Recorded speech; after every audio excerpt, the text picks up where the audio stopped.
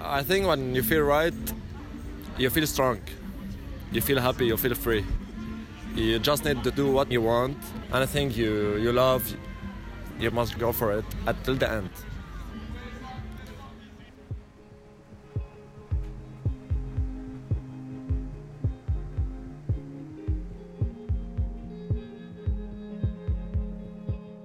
Hey guys, welcome back to another episode of the Right Feeling podcast. Summer is still here, so I hope that you're still soaking up some of that sun. I really can't believe that it's already August. The time just seems to be passing by faster and faster now that I'm older. But anyway, today I have my friend Maren on this podcast. We talk about resilience, about the heavy topic of cancer, and about accepting the lack of control that we often have in life and making the most of what we can actually control. Maren and I go back a few years already. I can't believe it's been a few years. It feels like I just met her yesterday. But yeah, we met in grad school in London. We were both studying science communication, and we've traveled to Athens together. We've done high intensity interval training together. And I always enjoy the conversations that I have with Maren. And I'm really happy to be sharing one of our conversations with you. So if you can just give a very warm welcome from wherever you're listening to Maren.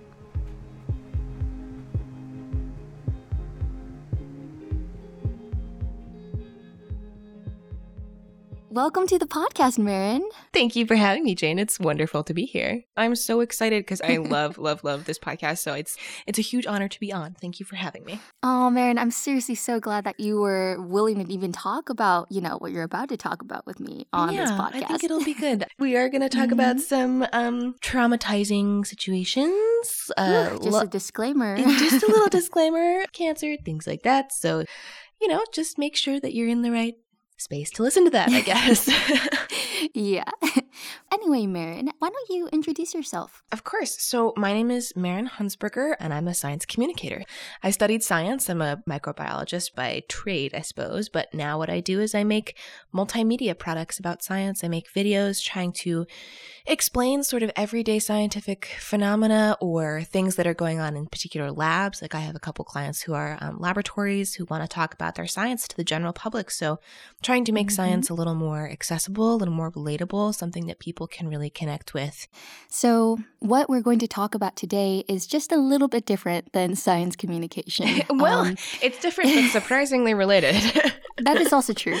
So yeah, Maren, what has been going on in your life? So for the past 6 months, my partner of 5 years was diagnosed with non-Hodgkin's lymphoma, which is a kind of blood cancer. And I have a couple of things that I really want to say up here at the top when I'm sort of introducing this topic, which is that I think things like this are really difficult to talk about in general because they're obviously very emotional. But I've really struggled with facing people's perceptions of what we've been through based on how situations like this are portrayed in pop culture media. I'm thinking particularly of movies about cancer. I've always thought this, but especially now that we've been through it a little more in our own lives, obviously they're not accurate. They need to have a narrative. And so I find that these more pop culture media narratives about cancer, like The Fault in Our Stars, for example, they didn't mean to do this, but movies like that often take a really traumatic, horrible time in someone's life and sort of romanticize and glorify it, I think. And I really want to emphasize that that's not what I'm trying to convey here. We're going to talk about some of the things that I've sort of learned and taken away from this life experience, but it is not in any way trying to say that this ended up being such a good thing. Given a microsecond of a heartbeat, I would never have had this happen to us. And it's the most horrible, agonizing, awful thing I've ever been through. And so I just want to make that really clear at the top that like the things we're going to talk about are not silver linings. They're not good things. They're not like, I'm so glad this happened because now I know this. I just want to make sure that we're coming from that place. And then also, obviously, I'm going to talk about it from the perspective of a partner of someone who has had cancer. I have not personally had cancer. So I'm going to talk about these things happening to me, but obviously I'm on my very own separate journey from the person who actually has the cancer. I don't want anybody to feel like I'm sort of claiming ownership that the actual thing happened to me. That I think I just wanted to also emphasize, because I know that, cancer survivorship is a really tight-knit community, and I am not someone who has been through that. I am someone who has been through being adjacent to it. And so it was just such a bizarre, surreal situation, because he's the healthiest person I've ever met in my life. I mean, you know him, Jane. I'm not going to say his name because I want to protect his privacy. We can just call him M.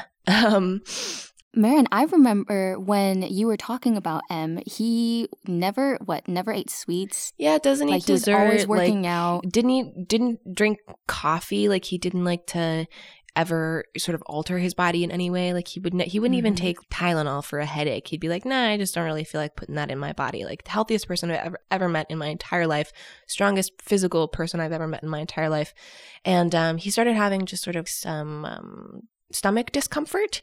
And because obviously he's so healthy, me and our roommate were like, I don't know, man, maybe you have like a milk allergy. I mean, and looking back on this now, I feel so dumb, but maybe you should just stop drinking milk. Or like when it got a little more serious, I was like, hey, yeah, you should definitely go to the doctor. Maybe it's a stomach ulcer, so those were sort of the level of things we were thinking about.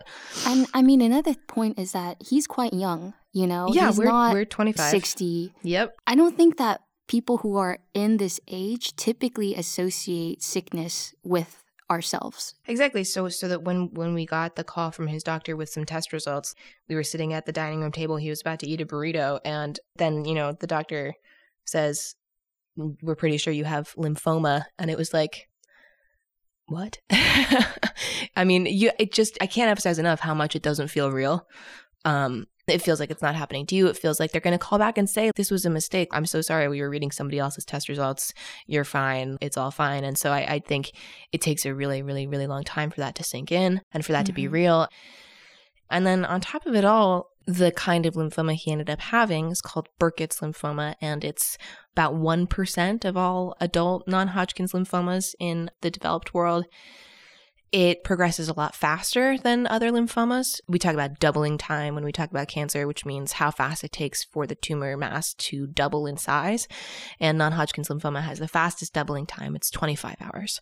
So in 25 hours, you could have double the tumor mass than you did 25 hours ago. And the problem was that cytology results, so like the test results that you take a biopsy of your tumor to try and see what kind of lymphoma it is, because you need to know the specific kind so that you can treat it with a certain kind of chemotherapy, because you need to tailor the chemo to the cancer. So you need to know what kind it is before you start treatment. But the problem is those results take weeks and weeks and weeks and weeks to come back. And with different kind of lymphoma, that's okay because you have that time.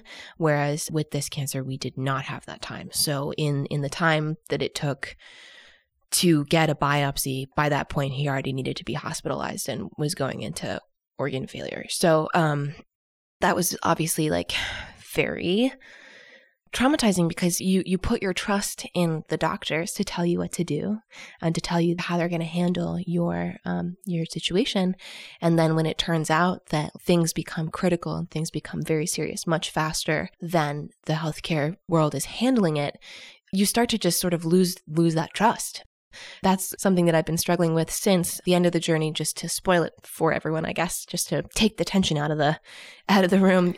We have gotten a diagnosis of remission 6 months later, so that's a huge relief. But at the same time, because the beginning of the process was so unpredictable and so unexpected and got so serious so fast, it's been pretty difficult for me, and I think for him as well, to sort of settle into that feeling of safety, because we have had that trust dashed a little bit, in that, like, okay, you said he was fine at the beginning and then he wasn't. And so, now that we're at the end here, is that true too? So that's been tough to grapple with for sure. Yeah. And Maren, if I can ask, when you guys first heard the news, when you were sitting at your dining table, eating his burrito, And of course, that moment was probably really surreal. But were there any other emotions that were going on in you at that time?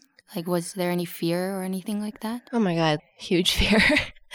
Huge Mhm. fear. I think, like we talked about as young people, it's not that, like, I felt many times in my life that I have no idea what I'm doing. Most of my life, I feel like I've had no idea what I'm doing. But also for most of that time, I felt like my lack of understanding and my lack of foresight of like, I don't know, I'm just going to try this out and see what happens, hasn't had very high stakes, really, in that there's nothing necessarily huge or life-altering to a certain point that's going to come of making a certain decision. Like, for example, moving to London. I've never been to London before. I was going to move there for a whole year and go to grad school. And I was like, I don't know if I should do this. This seems risky. And just did it anyway and was like, whatever happens, happens. I can deal with it. And to a certain extent, my life has been a continuing journey of trying to cultivate that kind of resilience to change, resilience to difficult situations, which so far in my life had just been being alone in a new country and not knowing anybody and not knowing what I'm going to do after and, things like that, which at the time seemed really difficult. Whereas in a situation like this, feeling like you don't know what you're doing and you don't know what to do is literally life-threatening. Yeah. I mean, I can imagine that in addition to fear, there was also the additional layer of hopelessness. I think so too. I think, especially in the first couple weeks where he wasn't in the hospital yet, and we still didn't know that it was this aggressive kind of cancer, he was in a lot of pain, and I couldn't do anything about it. And that feeling of total helplessness and lack of control was the most overwhelming, the most difficult, the most terrifying thing. I mean, it's like jumping off a cliff with no parachute. You're like, I can do nothing about this totally untenable, dangerous situation. We are about to crash into the ground and I do not know what to do. I mean, just like complete chaos. Feeling totally lost in that, feeling like you're drowning in it, like there's nothing you can do. So in a certain sense, like being hospitalized and having the doctors be in charge was a huge relief, because I was like, okay, there are people here who know what they're doing. I'm not the one in charge anymore. When we were at home and he was in pain, it was like, I don't know what I'm doing. I'm not qualified for this. I felt like I was responsible for his life, and I couldn't, I did not feel like I could handle that responsibility. So Yeah. And it didn't stop being that way in the hospital. Like, that feeling did not go away. The panic was still there. The lack of control was still there. I think that's something that's been pervasive throughout the whole experience, is just a total lack of control. I mean, as the bystander, you can't do anything. You're not administering medicine. Like, the only thing you can do is be there.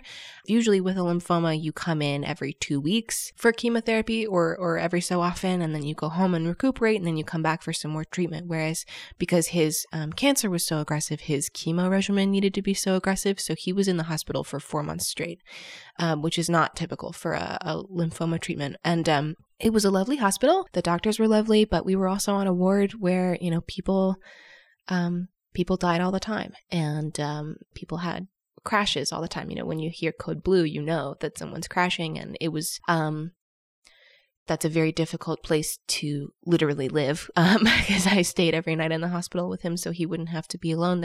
You're exposed to all of this trauma that's not even yours sometimes, all the time. And obviously, like, the person you're there with, has good days and bad days, but often is going through some really, really difficult things, because the chemo just completely brutalizes your body. Yeah, and I mean, if you're surrounded by that all the time, where you do hear code blue and you know that people are not making it through the night, it does also affect your mentality and how you feel about it. Obviously, your thoughts are hopeful, but at the same time, it's affected by everything that's going on around you. Oh, totally. being exposed to such a high stress situation over such a long period of time. I mean, when you're going through that, the whole 4 months, there is no moment of relief. There is no moment where you know you're going to be okay. And even when they release you from the hospital, they wait quite a while to do your final tests to be able to give you the diagnosis of remission. And so even then, like, they just send you home and you're like, I have no idea. He could still be sick. We could still have to go back. You know, we're not in the hospital anymore, but this is not over.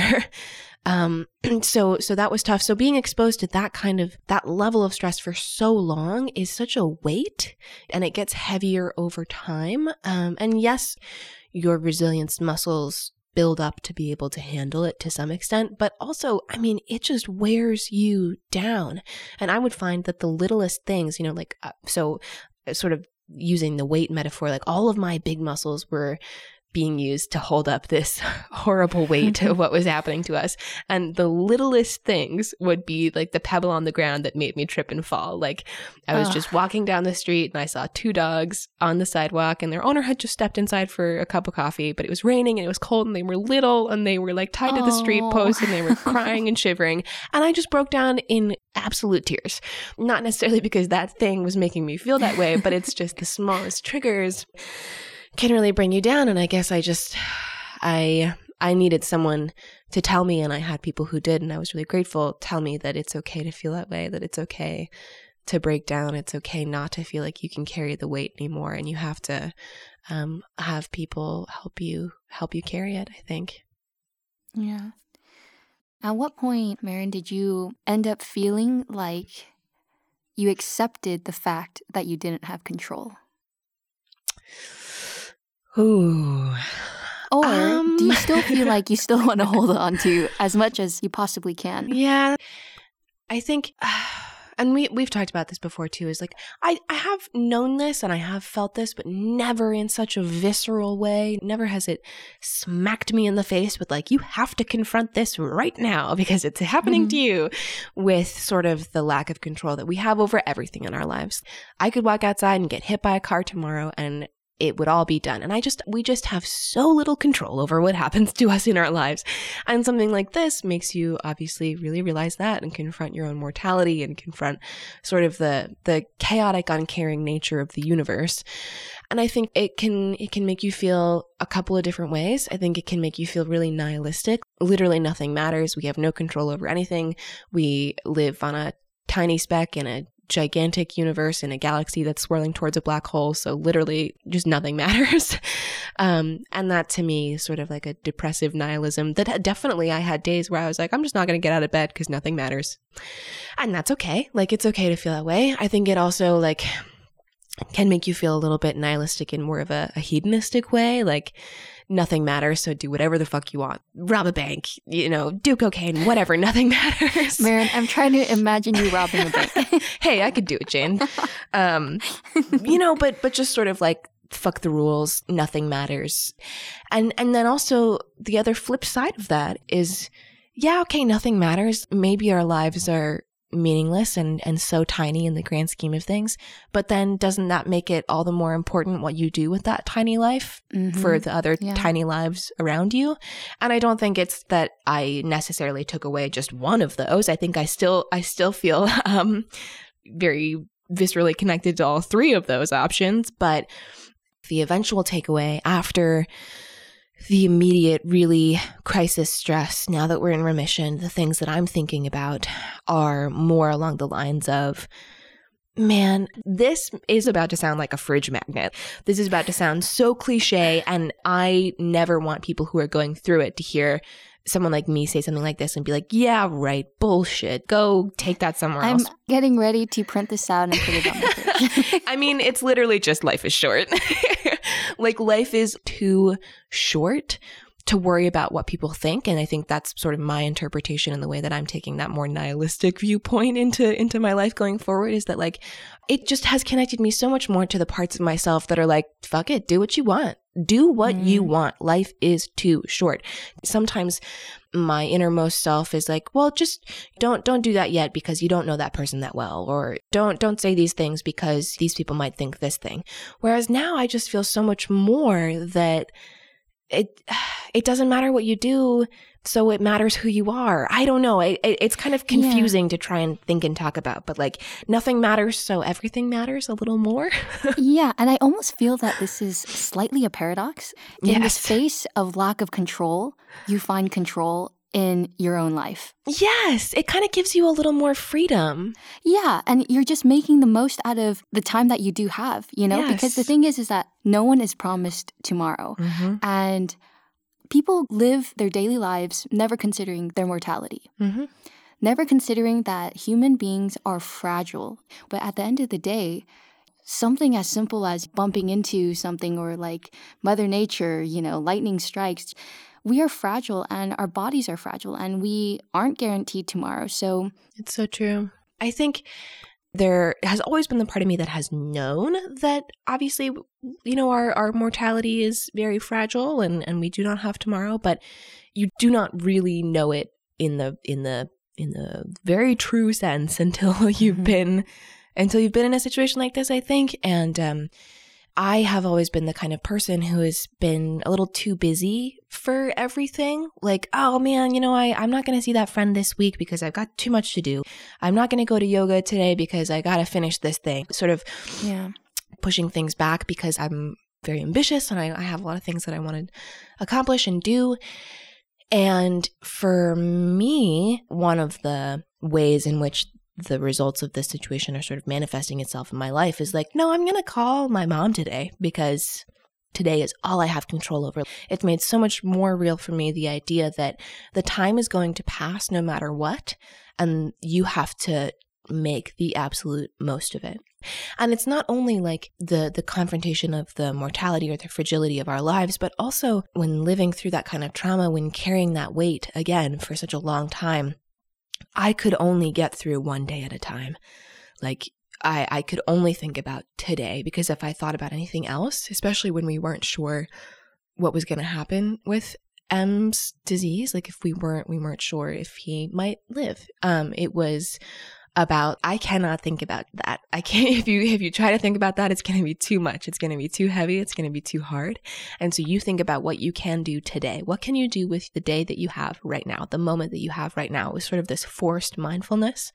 And again, I'm not saying that's a good thing. I'm not saying that's something that people should aspire to, because I obviously wouldn't wish this on anybody. And I don't think you need something like this to make you feel that way. But no, definitely not. But I think this is part of the resilience that we're talking about, right? I mean, Maren, a lot of people turn down the path of complete nihilism and they just decide that life isn't worth it at that point in time. To me, it can be hard to talk about it in terms of resilience because I did not feel very resilient. I guess, you know, we're talking about people who choose more self-destructive coping mechanisms in situations like this. I feel really connected to that because I've felt that way. And I can so easily see how it would be the choice that someone would make. It does feel like survival. And what can you do to survive this? What can you do to get through this? And then once you sort of figure out what you think is working for you in that way, like maybe it's mindfulness, it's what can you do with the day you have today? What kind of help can you get from the people around you that will help you get through this? Then, especially once you get to a little more of a less crisis mode place, like maybe you're in remission, you're still dealing with a lot of anxiety, but you have to transition back into quote unquote normal life again. You're not in the hospital. You're not receiving treatment. What do you do with all of that anxiety? What do you do with all of that previous trauma? How do you carry that with you into the rest of your life? And I think then that's when survival can become a little more resilience. How can you relax into, yes, I only have today, but I'm going to enjoy it a little more than I feel like I could have before, because my mind isn't so stuck in panic. And I think it's again easier some days than others. It's not easy. And I don't think you can do it alone. Like for me, in the ways that I was saying, the little things broke me. The little things also really saved me. My favorite example is one of the things that I would do when I would come home from being with Em in the hospital. I would just like turn on some really mindless, fun TV. Brooklyn Nine-Nine was my TV show of choice. It was perfect.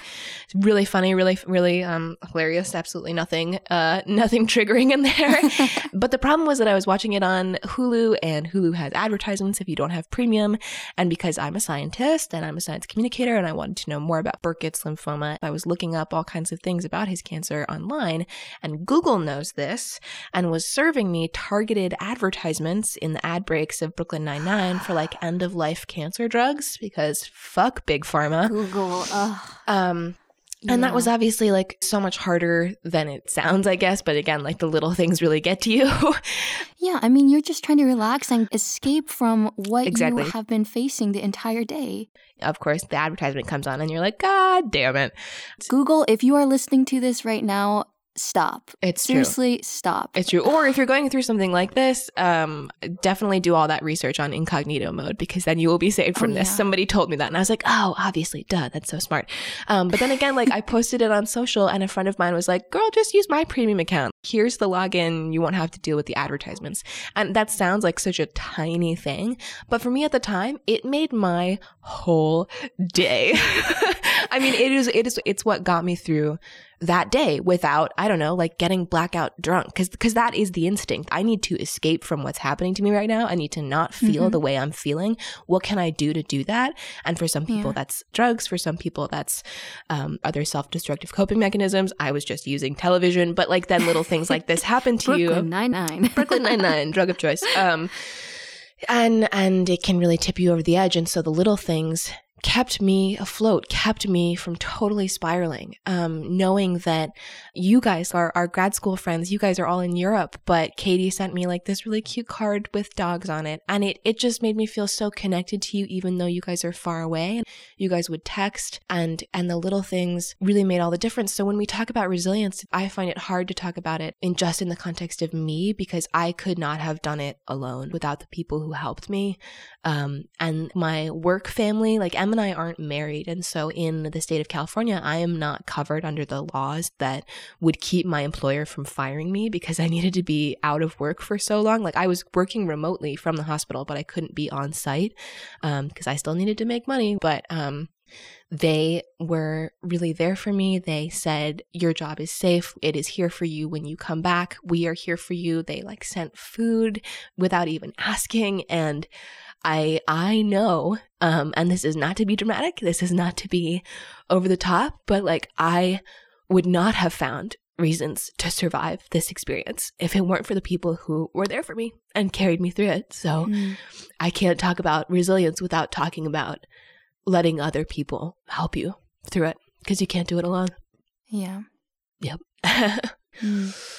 And I think that's probably one of the biggest, again, I'm going to use the word takeaways, even though I hate it, because that's not the vibe that I want to be giving off from this, this experience. But again, I am a very independent, ambitious person, and I find it really difficult to ask for help. And I think that that's something that you and I have in common. That's something that a lot of ambitious young women that I know have in common. It's hard to ask for help because you don't want to open yourself up to criticism. It can sometimes feel like, oh, if I have to ask for help, I'm not good enough to do it on my own. I'm not doing a good enough job. I'm a failure in some way. Yeah, and it's also like you want to be strong for your partner as well. Already, Em was going through so much, right? The last thing you wanted to do, I'm sure, was to make him feel like he couldn't rely on you. Exactly. I know that because my dad also had cancer, and my mom also experienced a very similar thing where she just kept to herself for so long, and she just internalized everything because she wanted to be strong for the entire family. You know, she wanted to be strong for my dad, for me, my sister, and she was worn out at the end of the day. And I mean, she had her family to support her, but most of her friends were in Taiwan. And back then, there was no Facebook, you know, the internet was dial-up, the slowest thing ever. So she was very much alone in what she was going through.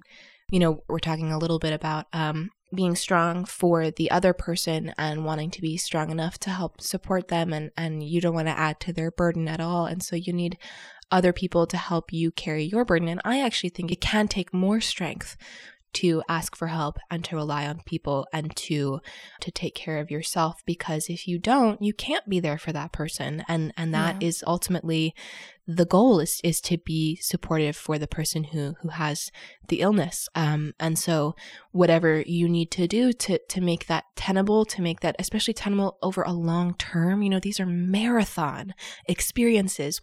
When you're in the thick of it, when you're the person experiencing it, it feels like it will never end. It feels like my life is never not going to be this, and I can't see the light at the end of the tunnel. And other people can be that perspective for you. And you really need that. You need, almost daily, you need someone to say, like, this is not forever. This too shall pass. You will not be right here exactly where you are forever. That goes for everything too. Like any bad situation that you're in, it doesn't have to be cancer. It can be anything, like from the loss of a job, from, the loss of a relationship. You are not going to feel the way you feel right now forever. And it does not feel that way when you're in the middle of it, but someone needs to tell you that, so that you need to have an outside voice providing the perspective that this will be different at some point in the future, and you have to stick around long enough for it to be different. Yeah, because I think, to echo what you were saying earlier too, Maren, you were talking a lot about survival. And I think when you're in the mode of response in these times of hardships, you're trying to survive against death. You're trying to survive against loss. You're trying to survive against hardship. But I think what's beautiful about resilience is that you're no longer just trying to survive, but you're really moving forward to live. Yeah, that's a really good point, Jane. It's a really good point. And that is definitely the distinction that I was trying to make, is that in the middle of a crisis, it doesn't feel like resilience, especially because it feels in those times that the world should just stop, right? Like this happened to us in January, and we came out of it in June, and I felt like it should still be January. I felt like the whole world should have been on pause for that. And at the points at which you realize that the world wasn't on pause, and you have to then jump back into the quote unquote normal world, like you have to start really living your life again, it can be really scary, I think. It can be really difficult to get out of that mental mode, because your brain is so entrained in those patterns of crisis, like just get through today, just get through today, just get through today, that then settling into true resilience after that is, again, trying not to be in crisis mode all the time, because your brain can't handle that anymore, and instead saying, okay, we can relax a little bit. And something that I've been doing that's been helping is again, I'm going to fridge magnet you a little bit, but it's literally, what can I enjoy today? Like, what little thing is bringing me joy today? And how can that help? That's sort of been my pathway out of crisis thinking, is like, okay, today I'm going to wake up and I'm going to make a cup of coffee and sit on my deck and listen to the birds before I go to work. And that is me enjoying not being in crisis anymore. And I'm going to take that with me through the rest of my day, and it's going to center me, and I'm going to find little things like that throughout my day that are going to bring me a lot of joy, that I am going to let myself enjoy completely fully, like try and let it like fill up your whole being, because you don't have to be holding space for something else anymore. I sort of think of it like, okay, my body is a vessel, and it used to be filled with bright red anxiety all the time. And now I am going to try and let the little things that I'm taking a lot of joy in fill up more of me with this nice blue. And I'm going to try and do that as much as I can, so that it pushes all of the red out and there's no more room for any of the red, and it's all blue. I love that you're saying this, because I kid you not, 2 years ago, I was sitting on my couch in my living room in LA, and I was thinking, when am I most at peace? And it was so strange, because I don't really think of things in color most of the time, but somehow my mind abstractly revealed to me what I felt when everything was in sync. Those colors were blue and yellow. Wow. That the visuals like that really, really help me, because I think with something as big and abstract as feelings, taking them down to the very simple pictorial and color level can help you approach them in a way. When you're facing this giant ball of anxiety and you're like, I don't know what to do with this. I don't know how to approach this. I don't know how to fix this. For me, breaking it down to something really, really simple can be helpful, and try and detrain your brain to get out of that panic loop and say, you can have a moment to breathe. It's going to be okay. But also being really forgiving with yourself. I think that's been a huge part of resilience for me too, is that I'm also, and you know this, and I think you feel the same way, I'm also a very hyper self-critical person. Like, I always want to push for the best. I want to be making the most out of everything, but something that I've been working on for a long time and before this whole experience, but has been made very real and very necessary for me out of this experience, is that you have to be kind to yourself. Like, if I beat myself up over every time that I felt panicky, every time that I couldn't get something done because I was feeling really anxious, I would just hate myself. I would just never get over that. And it's made me practice so much more, not blaming yourself, not thinking less of yourself because you need to ask for help, or because you need to take a break, or because you're not feeling your best. Like, you have to be kind to yourself. You have to let yourself have that, because otherwise I don't think you can get through it. So I think that's a really key part of resilience to me, is being really empathetic and kind to yourself. Yeah. I'm sure the bright red ball is just going to come back every now and then, but I really do hope that the blue really takes over as much as possible, and Thanks, that, Jane. you're really able to move forward and live your life instead of just surviving. And I hope the same goes for Em as well. Yeah, I mean, I'm sure you and Em both know, but seriously, I really hope for the best, and I can't wait to see how things go from here, you know? Thank you, Jane. Yeah, I think it's important to remember, just sort of like as a last note to anybody going through anything like this, I am not the font of all wisdom. I know absolutely nothing, but I hope that this was helpful in some capacity. And also that, like, none of this is going to be linear. And yes, we want to feel better, and we want to make progress, and we want to move on, and the time is going to pass, so all that matters is what you do with it. But again, like, there will be good days, there will be bad days, there will be days when you feel better and days when you feel worse, and that's okay.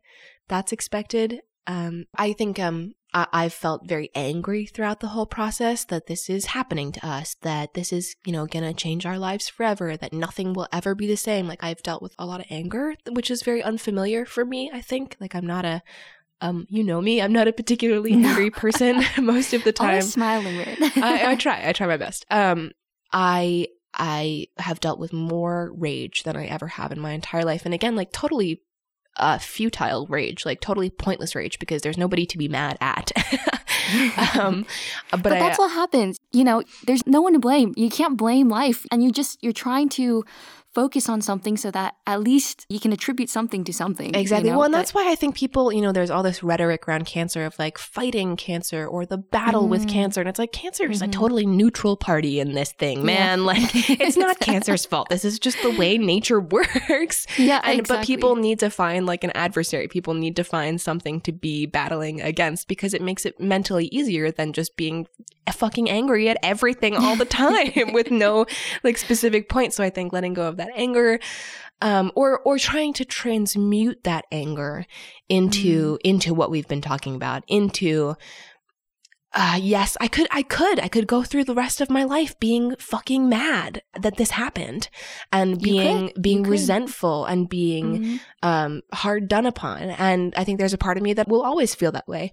But it is up to me in a world where we have no control, in a life where we have no control. The thing that I can control is what I do with that feeling, to some extent.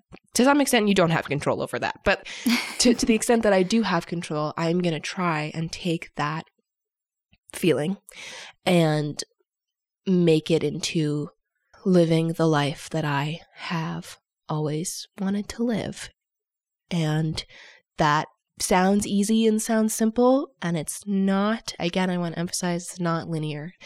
It's not going to all be up from here, baby. It's up and down. But again, the resilience part of that is knowing that that's going to happen, being kind to yourself when it does, and reaching out for help when you need to. Yeah. I don't know. I'm never going to be satisfied with the way that we talk about this, because it's always going to sound like an oversimplification and like a cliche, but you know, there's only so many words you can put to something like that. Yeah, I get that.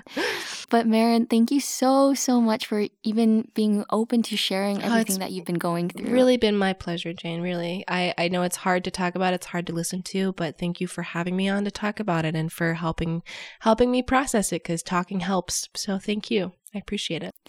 All right. Well, Maren, to wrap this up, is there any last words you'd like to say?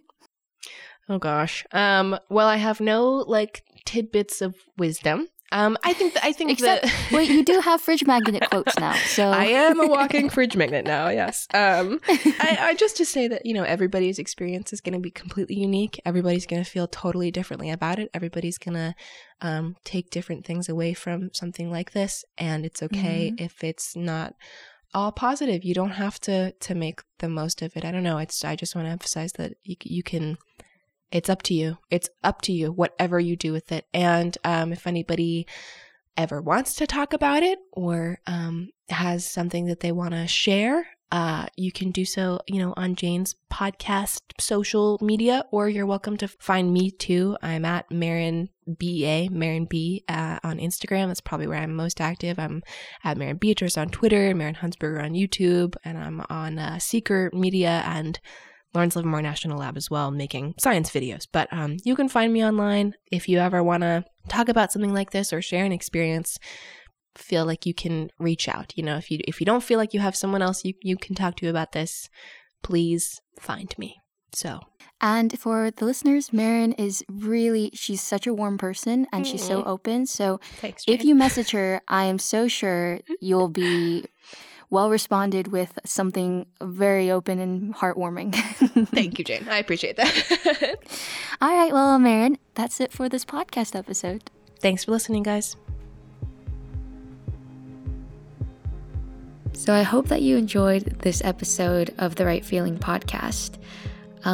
It's a much more of a heavy topic as far as the serious spectrum goes, but I hope that you found some kind of meaning in it for yourselves. If you found it relevant, or you feel that someone in your life might also need to hear something like this, feel free to share this with your friends and your family.